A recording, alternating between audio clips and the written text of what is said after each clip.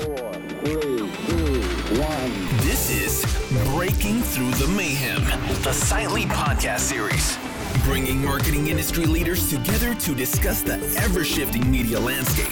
Learn about the ins and outs of real-time marketing, brand safety, influencers, data privacy, technology, and so much more. All from industry experts with real experience, giving you the real answers. Now, let's break through the mayhem. Welcome to Silently's Breaking Through the Mayhem podcast. It's been a long day, right? We've been here for a while. We've been doing different things, being on stages, and it's been a lot of fun. But, you know, as I've told you guys all day today to the listeners, we're talking a lot about marketing in a time of constantly shifting risk and opportunity. It's a struggle for all of us, and we are very, very lucky to have with us today somebody I've looked up to for a while, and she doesn't even know I know her. So, you know, listen, when you're an outsider and you're a vendor in our industry, you pay attention to a lot of the great people who drive the dollars that go the other way. And I've watched Deva move up the ranks of the industry, and it's well-deserved. So let's give ourselves a fake round of applause for having our friend Deva with us today. I'm going to kick it over to you, Deva, to tell everyone about what you do, what your role is, and we'll jump in. Wonderful. First of all, thank you so much for having me. Such a pleasure. I was born in digital 23 years ago, fell into the industry not knowing what the heck I was doing, fell in love with it very quickly. I'm currently at Dentsu. I've been at Dentsu for about 4.5 years now. In the last 6 months, I transitioned over to lead brand assurance globally for Dentsu. And brand assurance is our term sort of catch-all for media responsibility. So very much centered on what we're talking about here at this conference now, brand safety and so forth. Also aspects of sustainability, extending the diversity conversation, philanthropy, data ethics, you name it, we think about it. So your job's very easy. It is, yeah. We don't do anything ever. Starting with just a little bit about your job, and then we'll jump into more. You know, do you feel sometimes lonely on an island in your role, or do you feel lately like it's becoming more integrated? Obviously, it's becoming more profound, right? Yeah. Now you're starting to hear that. And I've been asking this too, so I'll throw this in as a follow-up to that. Like, you never thought you were going to be in this role 15, 20 years ago because there was none of this discussed. So how have you taught yourself? How have you embraced it? And how have you done a good job of kind of bringing things together within your organization? Sure. So for the first part of your question, sometimes it can get a little bit lonely, but that's when I tap into my talent as a bull in a china shop. I kind of just elbow my way into meetings and conversations and repeatedly explain why it's important to think of safety and to think of doing good, right? Because you're right. This time that we're in right now, these are crazy times. And it was weird kismet that I was asked to take on this responsibility because I do have a bit of a history of being an activist, just way back in like my family roots, my personal roots. So cool. So it really, it's been a lot. It's a difficult job, but it's super gratifying that I've been able to focus on doing what's good and building sort of practices around it. Very cool. Yeah, very cool. Mm-hmm. You know, and focusing on that, you know, jumping into more of a conversation around brands, right? Obviously, Dentsu's, you guys are amazing, right? One of the things that I think makes Dentsu great is a lot of the reports you guys put out. You guys do a phenomenal job. We read them all the time on how brands think and why they think. So you guys use very, very strong data to be able to make a lot of the decisions that you guys do, which I think is unique, right? In terms of your, like, how do you see brands being able now to navigate this speed of culture and the tendency, frankly, for people to align with their own values versus what a brand thinks about? So how do you guys think about that today? Yeah. So first of all, thank you for your observation. It's very important that we at Dentsu are data-based and science-based whenever possible, so that we can, track goals and we can have everything be measurable and we can interpret data on the back end for any goal that we try to achieve. So the answer to your second question is, we got to be careful. these days, right? Because, the narrative is always changing. The news cycle never stops now. It used to be, my husband and I used to joke years ago that when you turn on the news, maybe on a Friday afternoon, and like every channel had something about a shark sighting, like off the coast of Long Island, they're like, oh, okay, the week is done. The news cycle has died down. But that doesn't happen anymore. Like everything is breaking news on every channel, So, Do you think it's because difficult. there's so many more sources today that we feel that way, right? Or do you think it's actually become different? Our perception, and mine at least, is that people have become more aware. I think that's good and bad, Yeah. right? From an awareness standpoint. But then you have the side of it where it's sad to just see so much negativity, right? Yeah. So how do you guys at Dentsu think about opportunity when there feels like a lot of risk out there? Mm-hmm. Yeah. So, yes, I do believe people are more aware. I do believe there is more access to what is happening. I won't always say news, but there is definitely more access. Creation of content, as we've been saying all week, has become democratized. There's just a lot more out there. I do believe, to a certain extent, we as Americans, but also we as humans, as the human race, we're used to this sort of constantly being locked in, a state of panic, which is it's uncomfortable, but it's also an opportunity to have these difficult conversations. It's also an opportunity to create processes and to decide how we are going to react, how our clients are going to react, so we don't get caught in a position, hopefully, where we are behind the eight ball and have to make things happen very, very quickly. And I think that's a very interesting concept that you bring up about not being behind the eight ball.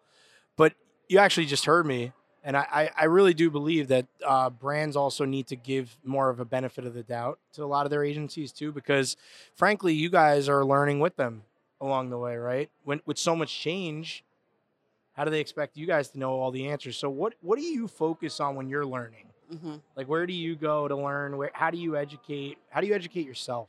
Like, would be how I think about it. Yeah. That's a great question. I educate myself by trying to limit my intake of information to things that are not opinion, things that are fact-based, and using sources that are middle of the road and trustworthy. Yes, I do personally love a little bit of scandalous news content. I have, Who doesn't? and I have a long history of loving celebrity news specifically. It's like the ultimate escape. Whenever you don't want to think about your life anymore. But it's important, if I'm building a framework for a client, that we tap into middle of the road, that we tap into fact, that we tap into science when we can, and exclude any of the chatter from outside, and be ready to have those conversations. You brought up a really, really good point. I mean, obviously, how do you do that if you don't have a better strategic way of onboarding a client? Mm-hmm. Right. So for me, what I think is a lot of our conversation today, and obviously not to be selfish about what we do here at Siley, but ultimately our belief is that you need to get back to humanizing a brand the way they are broken down today, right? People look at competitors, influencers, different things, but what we haven't done well is put all that into one place, right? And I think so. I think that that's the place to create more opportunity. That's just our, belief. Obviously, everyone's gonna have their own belief, and I think as you join our podcast more, hopefully, and we get to know each other, I'm open to very different opinions, and I think what's critical, right, is that we figure out a way to not look at opinion-based news. I understand that part of it, but to get to a place where we all can have the conversations, because what ends up happening is then we start focusing on ROI, right? Right. And I was there Tuesday at the amazing DEI day, and once you start focusing on ROI, and let's just say that doesn't happen quickly, people tend to give up, right? So in a world where ROI drives the fact that marketers are getting let go faster and faster than ever, how do we have those balancing conversations about consistency of these important topics, right? That's something that keeps me up all the time. right? Yeah. So how do you think about that as you educate your clients? As my grandfather used to say, that is the $64,000 question. That you have to have the hard conversation. You have to be brave, and you have to start. We are the agents of our clients. It is our responsibility to approach them. We can't always sit back and be reactive. I agree with That's that. one of the things that we at Dentsu try to do.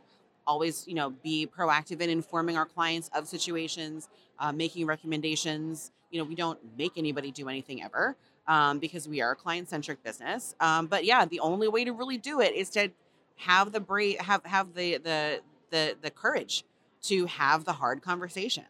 How long have you been at Dentsu? Been at Dentsu for a little bit more than 4.5 years. So let's say you were there for 11 and a half years. Yes. Let's fast forward a couple of years. Mm-hmm. What would you hope that data that we're missing today that could help make this better? Like if you had your own opinion on a piece of data that you think's missing, what would that be?